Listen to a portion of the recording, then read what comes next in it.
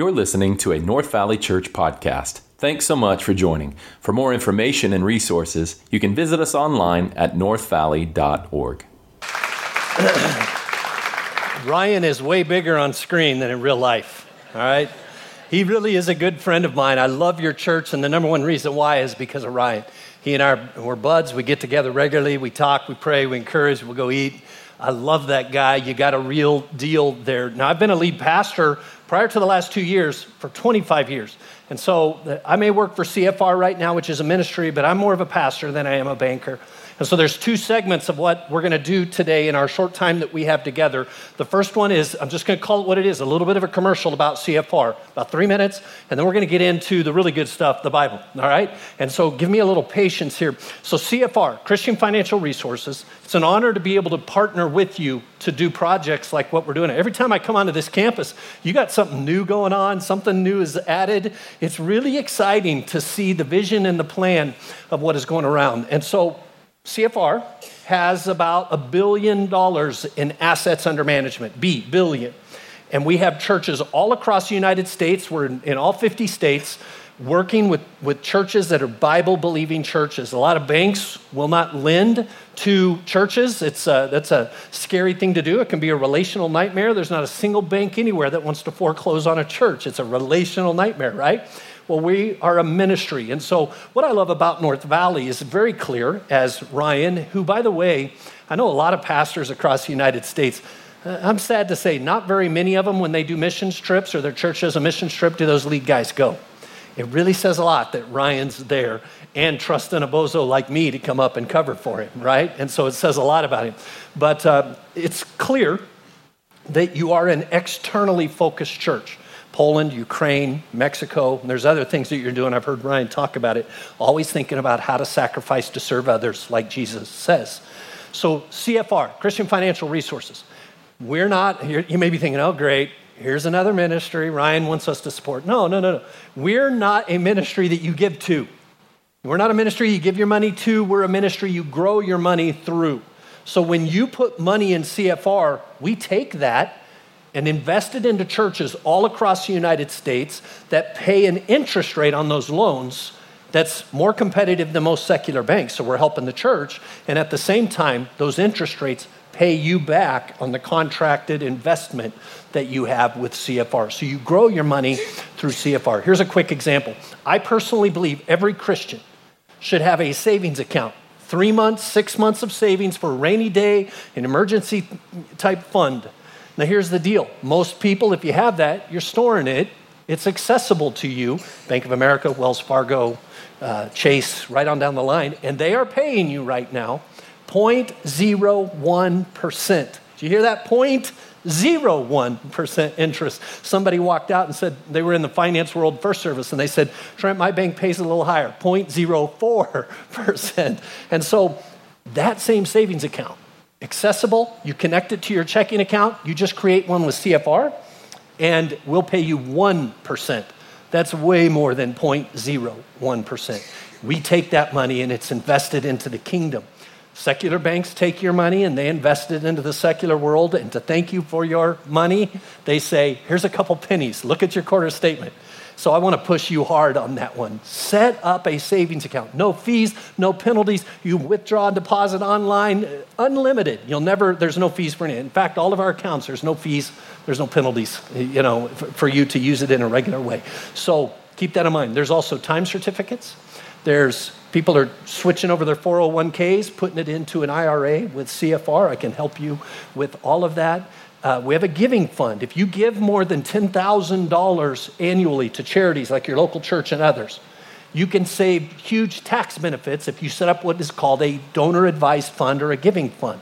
I can explain that to you out at the table if you have questions. Some of you in here, I promise you, I'm more of a pastor background than a banker background. Don't be afraid to come ask me questions. If you want to learn anything finances, I'll share with you just some of the things that I'm learning and growing in and get you connected. Be a learner. Don't be afraid to talk. Get that savings account set up. Look at your time certificates. There's some other cool things that we offer as well. I would love to have you take a packet so I don't have to take them home. I live out in Fountain Hills. I live here in the valley. It's great to come over to the North Valley. So enough of that, all right? Stand with me. Let's start in a word of prayer. That'll be our cold break, ready to get into the message. Let's pray. Father in heaven, thank you for this group of people. Jesus, you're right here amongst us. And I'm excited to be able to learn and grow together in our time together right now. So God, help us to ignore the smell of the burgers outside. Help us to relax, open our minds and hearts to you. And God, may we learn something today that when we walk out of here in a few moments, we're actually better than we were when we arrived. That's our goal today, to honor you, Jesus. Speak through me. May everything I say be a blessing to you. In Jesus' name, amen. Go ahead and be seated. So listen to this paragraph. Tune in. I'm going to start with this paragraph and I'm going to end with this paragraph. You are at this very moment in the biggest war you will ever wage in your life. In this very moment. You are fighting for what you'll one day become. There are forces clashing for influence in your heart right now, in your soul, in your mind, in your strength. Forces clashing to own your heart, soul, mind, and strength. And you may not recognize that right now, but you'll be able to look back a year from now and you're going to see what you've become. Let me read that without pause. You're in this very moment, the biggest war you will ever wage in your life. You're fighting for what you'll one day become. There are forces clashing for your influence in your heart, soul, mind, and strength that you might not recognize until you're able to look back on a year from now and see what you've become. I'm encouraged that you're here. I mean, it's Sunday. It's March Madness. There's some other things you could have been doing this morning, right?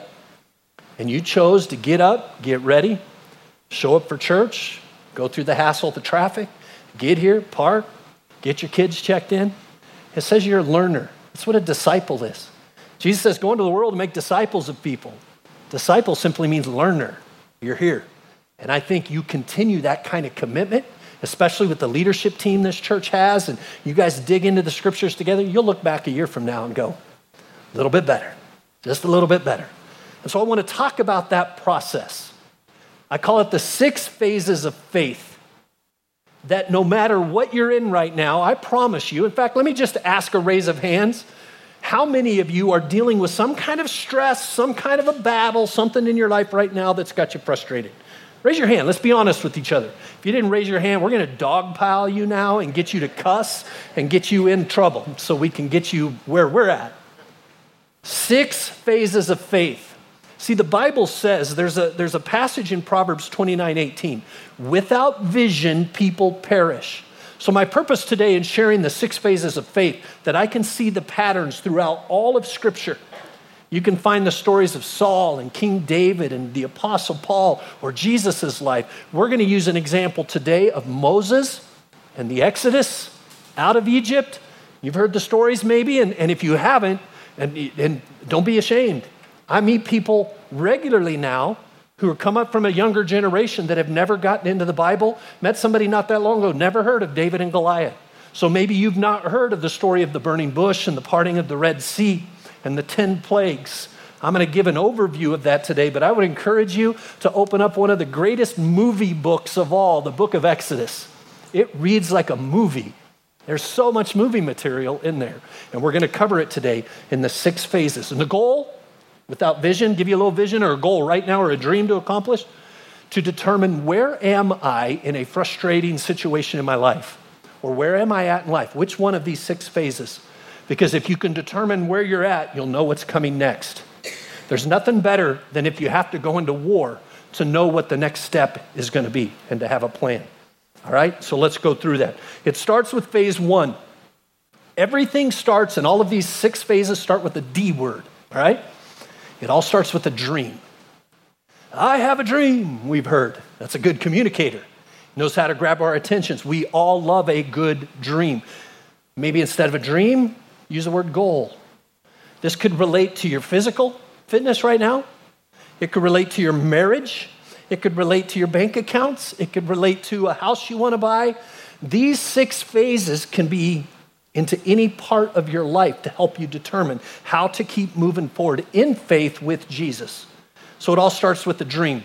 In Exodus chapter 3, Moses has left Egypt, where he went as a child. If you know the story, he was pulled out of the river and was cared for, grew up as a child in Egypt as basically one of Pharaoh's own, if you will. Well, he ends up getting in trouble and he has to flee. Moses actually kills a man. You have to go read out of Exodus to get all these details.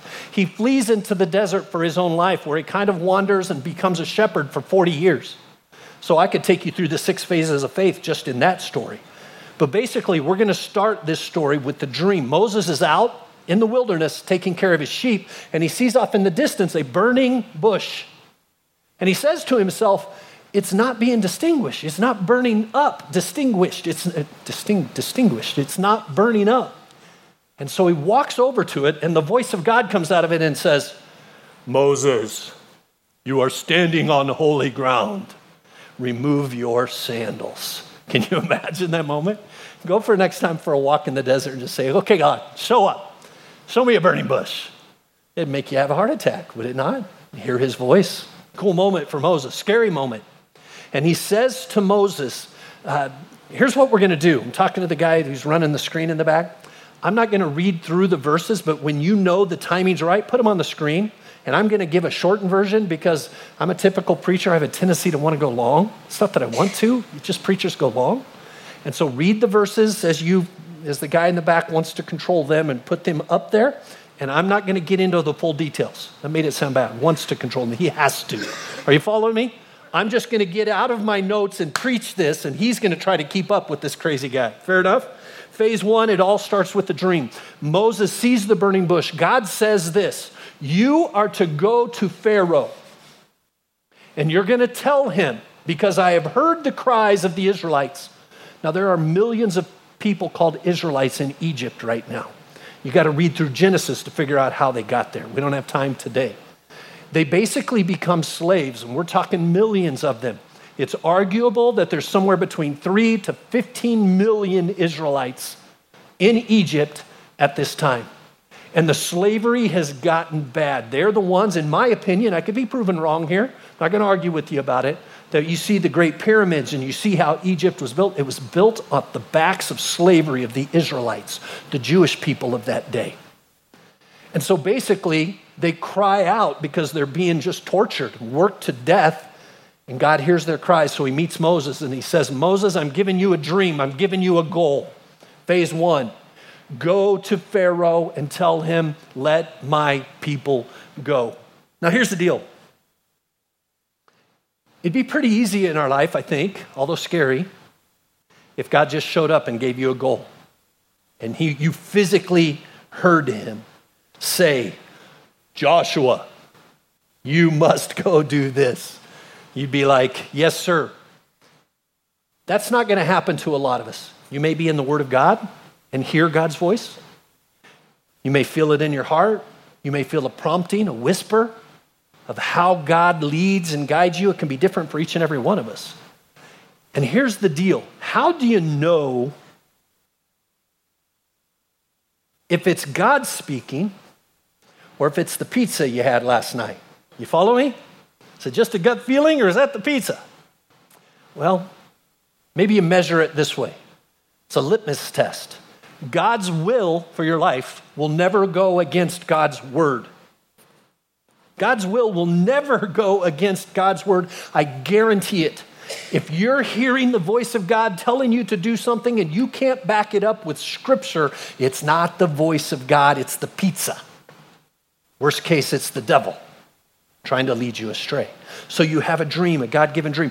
If it's from God, it literally is going to be something legit that's going to test you and lead you through the following 6 phases we're going to cover. Moses knew this calling, this dream was legit, because here's what he said, and we find it in Exodus 4:13. It makes me laugh. He says, after hearing the vision, the dream, please, Lord, send someone else. That's a God-given dream where you're like, this is too big. This is scary. This is going to require sacrifice. This is a God-given dream. Please, Lord, send someone else. And so it takes us to phase 2. It all starts with a dream, a goal. What is it? What is it in your life? Do you have goals in front of you, something you can achieve? Well, step number 2, is decision. I'm messing this up. Step number 2 is to make a decision.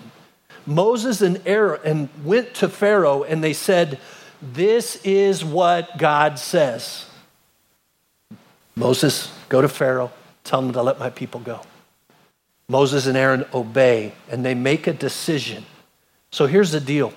If you have a goal or a dream, it could be physical fitness, it could be your marriage, it could be a new job, or it could be starting a new business, it could be going into the mission field, a calling into ministry, the unlimited number of options in your life.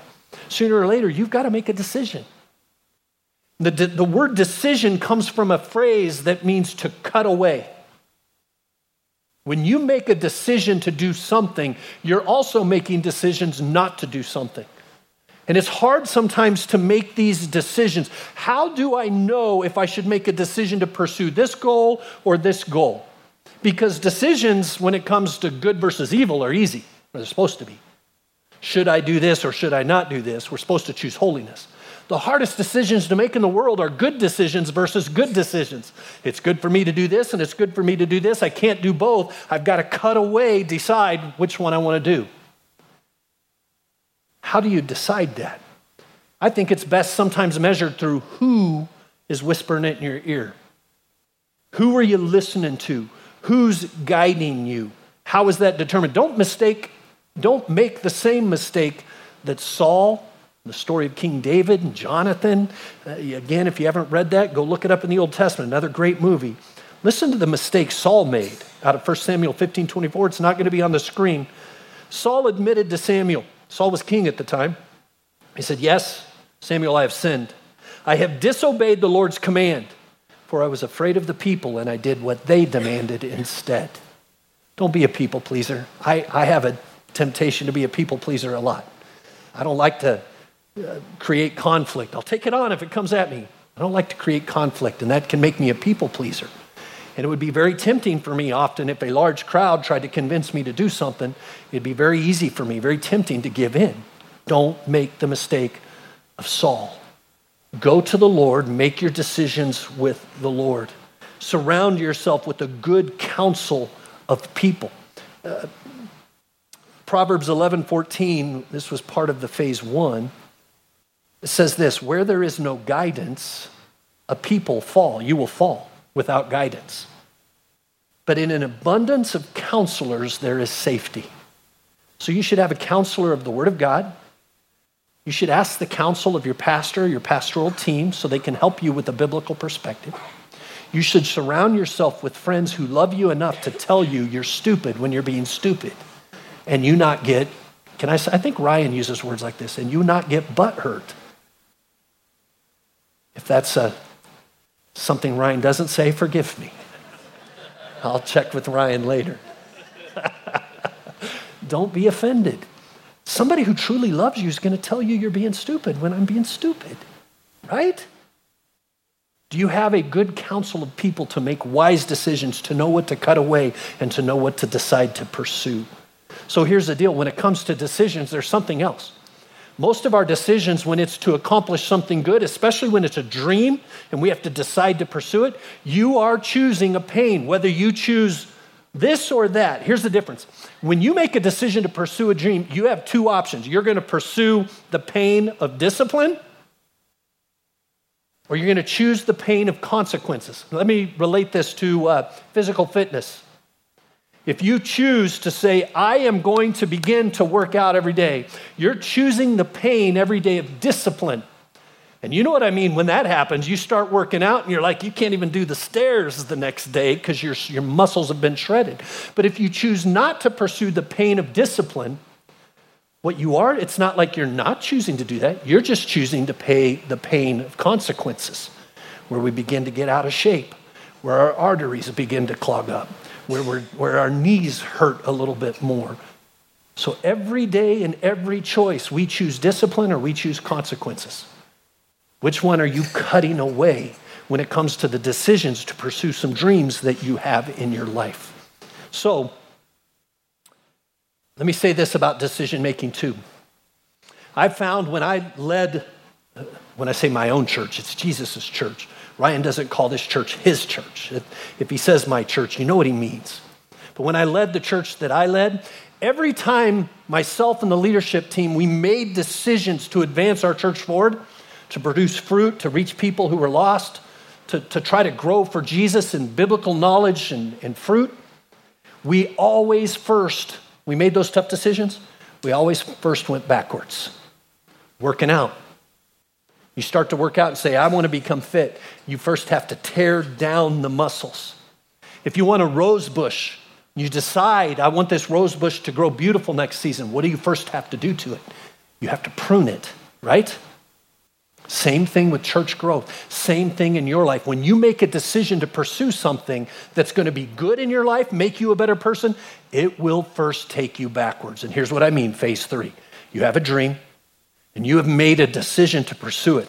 It's often in that time we will say to ourselves, especially as Americans, I have a dream, I have made a decision to do it, I believe it's going to honor God.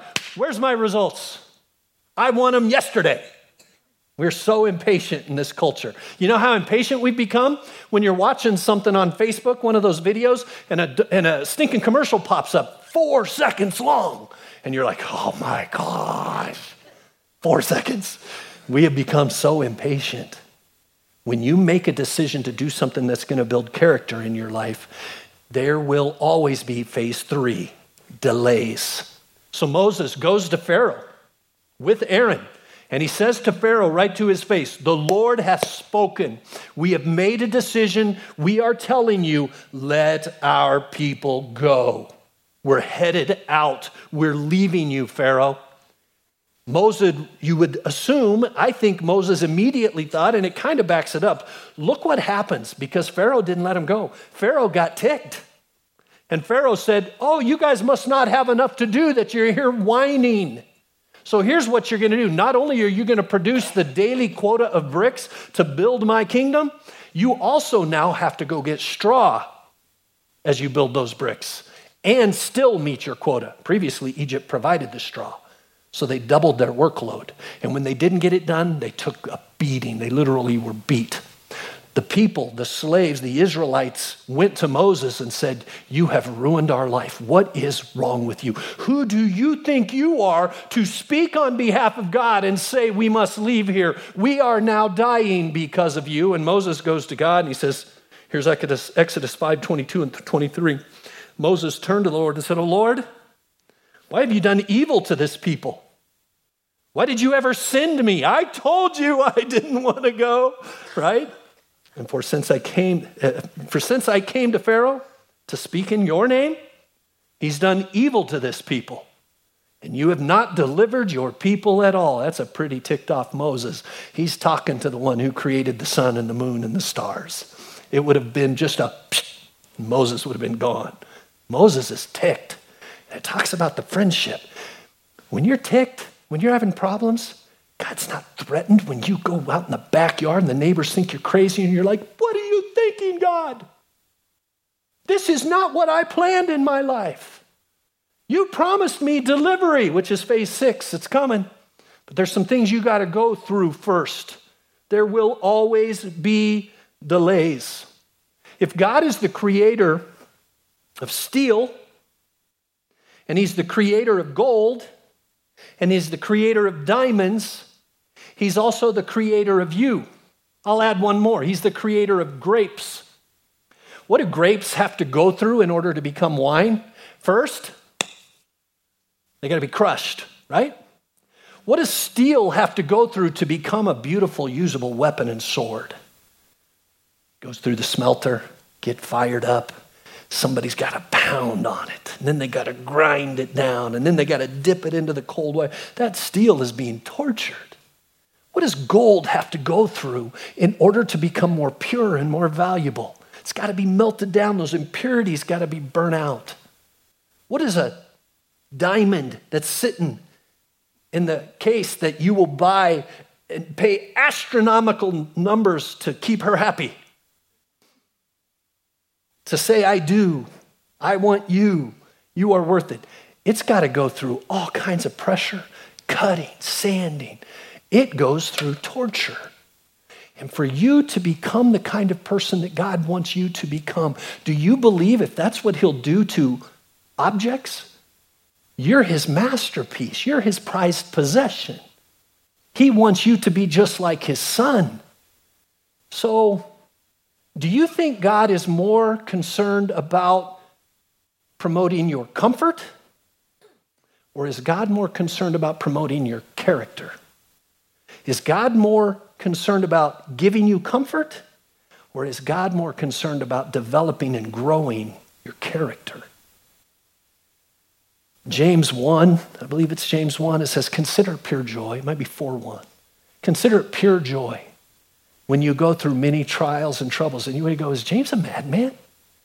Consider it pure joy when I go through trouble? When my life is falling apart in front of me, when nothing seems to make sense, consider it pure joy? James, were you on drugs when you wrote this? Or did he really know what he was talking about? That God is willing to put you in the fire and to bring delays into your life. So what do you do then? If you can begin to understand why God does delays, what do we do in a delay then? Well, Isaiah 55:8 says, and it'll be on the screen, my thoughts are not your thoughts, neither are your ways my ways, declares the Lord. So you're going to have to trust God when nothing makes sense. You're going to have to dive into your council of advisors, your small group studies, people that you trust, the few good friends that you have that are willing to tell you you're stupid when you're stupid. You're going to have to dig into the Word of God, and you're going to have to go, okay, I'm going to really lean in on your promises. I'm going to really lean in, God, that this goal and this dream is making me a better person. I want to quit right now in the middle of these delays. I need your help. I don't understand what you are doing, God, but God says to us, my thoughts are not your thoughts. Your ways are not my ways, God says. And Proverbs 3:5-6 says, trust in the Lord with all your heart and lean not on your own understanding. And in all your ways, acknowledge him, and he will make your paths straight. Just because a path is straight doesn't mean it's not hilly. My old Kansas accent about came out of me. Hilly. Right? Delays. What's your delay that you're facing right now? What you need to do is be still, trust God, and be faithful. And it's often at this phase that we think the pain of delays has prepared us. Come on, God, you're making me a better person. You're making me a better man. It's time. Well, you and I do not get to decide when the time of the delay in the refiner's fire is done, shaping us into the sword and the diamond or the wine or the whatever, right? That's up to God. So here's the deal. Take full comfort in knowing this. Right where you're at, even if you're a mess right now, even if you've got sin that's overwhelming you and you seem to be practicing it, God loves you just the way you are, and he loves you right where you are. But he loves you too much to let you stay that way. He wants to get you out of the cesspool of sin. He wants to clean you up. And those of you that think you're doing really well, God thinks you can be better. And he is willing to work you over because he cares more about your character than your comfort. So you've gone through the delays and you're thinking, okay, we're here. Pharaoh's made it hard. God says, go back to Pharaoh. Go back to him and tell him, let my people go. So he does. Moses does. He does everything the Lord asks him to do. And Moses, obviously, I think, is like, okay, here we go, Israelites, we're out of here. Well, comes the fourth phase, D word, difficulty. Starts with the dream. You make a decision. You're going to have delays. And when you think the delays are bad, it gets worse. Aren't you encouraged today? Aren't you encouraged today? Difficulty. The difficulty phase in this story of Moses and the great Exodus are the 10 plagues. We're talking 10 events that decimated the entire land of Egypt, killed people. Here's the 10 plagues that God brought, the order of them. The plague of blood, then frogs, then gnats, then flies, then livestock were killed, boils all over your body, hailstorms that killed you immediately, locusts destroy everything on the land, darkness fell upon you completely, complete darkness, imagine. And eventually, the firstborn of every person that was not obedient to God was killed. God did that. You know, the Bible says the beginning of wisdom is fear of the Lord. So many people are like, oh, he's so good and he's so kind. Yes, he is. Jesus is the one who says, come to me who you carry heavy burdens, I'll give you rest. I'm a gentle and a kind teacher, Matthew 11 says. But sometimes when we deal with God, and God knows that he might lose us anyway because of our sin, if he's going to lose you anyway, he's willing to break you down big time to maybe get you to hit rock bottom. Because often as human nature and our flesh in us lives, until we hit rock bottom, we never look up and ask for help. I don't know too many people that grow when things are rocking and rolling and everything's going great. But most people, when they're going through a form of hell on earth, man, they're open. I hate doing weddings. Everybody just wants to drink and have sex and dance. And those are all, I guess it's fine. I want to do a funeral. I love doing funerals because everybody shows up with an open heart. They're broken. They're like, help me. Give me something that'll make me a better person. A funeral is really a special thing. When we go through difficulty, that's when we're most susceptible to growing and becoming more like God. I want to encourage you, if you're taking notes, when you get into this phase of difficulty, you've got to trust the Lord above all else. As if you don't, you will begin to exchange a truth from a lie. I forgot to do this passage in the first service, so share it with them later. Romans chapter 1, verses 21 through 32. Don't have time to keep it on the screens. I would just encourage you to read it. When you begin to give in to difficulty and let it crush you, you are beginning to exchange the truth and start following lies. And when you do that, there is nothing more clear than Romans 1, 21 through 23. It says these people exchanged truth for a lie, so God turned them over to the darkness of their minds. And they began to do all kinds of wickedness to each other and all around the world. Difficulty has a chance to absolutely break you. But if you, through difficulty, can make some sacrifices in your life. What's cool, this is a whole nother message at a whole nother time, is those 10 plagues, the difficulty that God allowed to happen to the Israelites and also to the Egyptians. God was attacking, there's 10 gods specifically in this instance, that the Egyptians idolized and worshiped. They were the gods of blood, the gods of frogs, the god of gnats, flies, livestock, boils, hail. It's a cool sermon to go through each one and to compare what God was doing. God was coming in and saying, I am going to kill your idols. You will not get out of the difficulty phase in your entire life. You can take difficulty to your grave if you continually refuse to kill the idols in your life. What's an idol? An idol is something that you put more hope and faith and joy in than in the Lord Jesus Christ, his shed blood, and his resurrection from the grave. When you put your faith and your hope in Jesus, it doesn't matter what comes, good or bad. You don't allow your emotions to fluctuate based on your circumstances. You just keep stepping up every day, moving forward, going, let's go, Lord. Keep making me a better person. I want to be used by you. Sacrifice every idol I have in my life. My only hope is you. And it's in those points when you know you have idols, you'll use phrases a lot that say, I really need... You fill in the blank. You want to improve your marriage? Stop needing your spouse and want them instead. It's very different.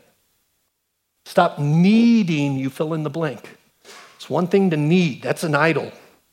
It's one thing to want, that's a desire that can be used to honor the Lord. So it's in this difficulty phrase we often are like, what do I do? What do I do? And we'll pray and we'll pray and we'll pray, God, what should I do? And in difficulties, you'll say, God, I need to pray. What house should I buy? God, I need to pray. What spouse should I marry? God, I need to pray. Who should I date? God, I need to pray. Should I buy this car or that car? I don't mean this in a negative, cold way. God doesn't care. He just wants to know that in your difficult life, when you're making incredible decisions through those phases, that whatever house you buy, use it to serve the Lord. Whatever bank account you choose to have, use it to serve the Lord. Whatever person you choose to marry or date or whatever it is you keep asking God for this clear answer that he's probably not going to give because he wants you to make decisions and learn how to cut away and make the tough choices in your life. Some things we pray about, we're wasting our breath. I know the Bible says pray about all things. Don't hear me wrong. But pray without ever making an action is a nightmare. It's a dream never being accomplished. So go to the Lord in this difficulty phase and sacrifice your idols. And in that last of the 10 plagues, as we transition out of difficulty to what is next, what we think is deliverance, but not quite yet, it still gets worse, the commercial says. God has to kill all the firstborn of all of Egypt. Cool little side note here. God says to the Israelites, in the middle of this difficulty and the decimation of Egypt with the 10 plagues, I want you to take as families an innocent, unblemished, beautiful lamb. You're going to place your hands on it and you're going to kill it. And you're going to roast it and you're going to eat it that evening in your house. And I want you to take the blood of that lamb and I want you to put it on your doorposts. For those who are not faithful to me tonight and who ignore what I say, I am sending death across the entire land of Egypt. And death is going to go and it's going to see the blood on the doorposts and it's going to pass over. And everybody who does not have blood on the doorposts, they will lose their firstborn of their livestock and of their family right on down the line. And it says that evening, imagine being an Israelite family, the quietness through the land. Imagine your family huddled in the living room and you hear death go. You kind of hear the door rattle. You know what I love about that story? When God uses death to kill the firstborn, he doesn't show up to every house, knock the door and say, I want to check out who's inside here. I want to know. I want to make sure you're in the right condition. I want to make sure what kind of person you are. He didn't look at what kind of person you are. He just looked for the blood of the lamb. You hear that? He's just looking for the blood of the lamb. So many of you are so stuck thinking, I got to be perfect. Well, keep pursuing perfect. Keep pursuing being obedient. You get so hard on yourself and you think you've got to just start checking boxes because there's some kind of activity that's going to win you the love of God. He loved you way before you were born. He loved you after you screwed up miserably. He loves you. Nothing can separate you from God's love. He loves you so much, though. He's going to challenge you. He's going to break you down like a wine, like gold, like steel, like a diamond, because he knows what you can become. God looks for the blood of the lamb. He knows you can't be perfect. So, difficulty. It gets so bad that all the firstborn are killed. Pharaoh gets up and he sees his son, who's supposed to be the next Pharaoh, is dead. And he cries. There's a cry that goes throughout the land. And all the Israelites show up and all the Egyptians come out of their houses. And Pharaoh's, get out of here. And Moses is like, let's go. And the Israelites begin marching out. And the Egyptians are so grateful to get rid. I mean, imagine the 10 plagues you just went through. They're so glad to get rid of them that they're ripping off their gold jewelry and they're taking their golden idols and they're giving them. And Egypt is left. They've been plundered. They were so glad to get rid of the Israelites that they gave them all of their money and their gold. They had all kinds of wealth to take with them into the journey of the promised land. Because that was the dream, right? Let my people go. Your dream, Moses, is to get to the promised land. So here they are. You have the absolute difficulty. And finally, they're free. They're walking out. Phase 6, we're not there yet. Phase 5, they think they've been delivered. There's one more step, and we can cover this quickly. They hit a dead end. Starts with a dream. You make a decision to pursue it. I promise you, you're going to face delays, difficulties, and dead ends. These are the parts that are terrifying as you're pursuing your goal. It's a part where you have the white towel of surrender, and you're ready to throw it in and quit and go back to the slavery you used to be in. And here's where they arrive. They show up. They're marching. Here's millions of them. They're marching and they come to the location. It's in the Bible. It's the location called Baal Zephon. So the Red Sea's in front of them. Mountain range here, mountain range here. Guess who's coming behind to kill them all or take some back to be slaves? Pharaoh changed his mind again. It says 600 plus chariots are marching. They can feel the ground shake. And they begin to cry out to Moses, why did you bring us out here? We are at a dead end. There's nowhere for him to go. Red Sea in front, mountains on both sides, Egyptians behind. Baal Zephon is the name. If you look up the original language, Baal Zephon, it's cool, is translated God's cul-de-sac, literally. It's God's cul-de-sac. Cul-de-sac is a dead end. And here's the cool part. They freak out. Moses falls to his face and he begins to do something that God shames him for. He begins to pray to God. It says in that passage, Moses falls on his face and begins to cry out to God. God shows up and says, Moses, why are you crying out to me? And we don't get any other detail than that. It's like, man, is God just cold? Is God just mean sometimes? No. God knows and you know. You made a decision to cut some things away in your life. You made a decision to go to the promised land. Get up, Moses. Stop crying out. Do what I asked you to do and what you've already decided to do. Moses gets up and he puts a foot, he advances forward and holds up his staff. Miraculous. The Red Sea parts and they're able to cross on dry land. They march across, they get to the other side. God says, Moses, drop your hands. They turn around. The Egyptians have come. It says God has caused their wheels to get loose and they start crisscrossing through. They stumble, they're collapsing, and then the waves come crashing in. Can you imagine the pressure? The waves immediately penetrate into the lungs, decimate all of the Egyptians. And it says they have been delivered. There's phase 6 on the other side of the Red Sea. And as they turn around and look, they see the Egyptian dead bodies on the shore. I imagine there's a moment of silence. Maybe hear some babies crying. They're like, what just happened? And then it says Miriam, Moses' sister, grabs a tambourine and goes all Pentecostal. And there's a war cry of deliverance. Huge cheering that takes place. They have been delivered. Exodus 15:1 has the song they sing. We have triumphed victoriously. The horse and the rider have been taken out by the sea. They've been delivered. Everything starts with a dream. You make a decision. You're going to go through difficulties. You're going to go through delays, difficulties. Dead ends are going to try to kill you. And if you'll push through in faithfulness with God, with your council of advisors, God will deliver. But here's the deal. It's at that point you've been delivered. You have lived a crazy life through the 6 phases. Now it's very tempting to go to God and say, okay, God, I'm complete. I know I'm just 51. Thank you for these past 10 years of some crazy things I could tell you about. We don't have time. You've made me a better man. Stop, please. I don't want to be any sharper as a sword. I don't want to be brighter as a diamond. I don't want to be more pure gold. I'll just take a cheap wine. I don't need a fine wine. You know how we get to whining. And so here they go. They've now been delivered. Now what? Remember when I said earlier, without vision, people perish? Now they're at the end of the Red Sea.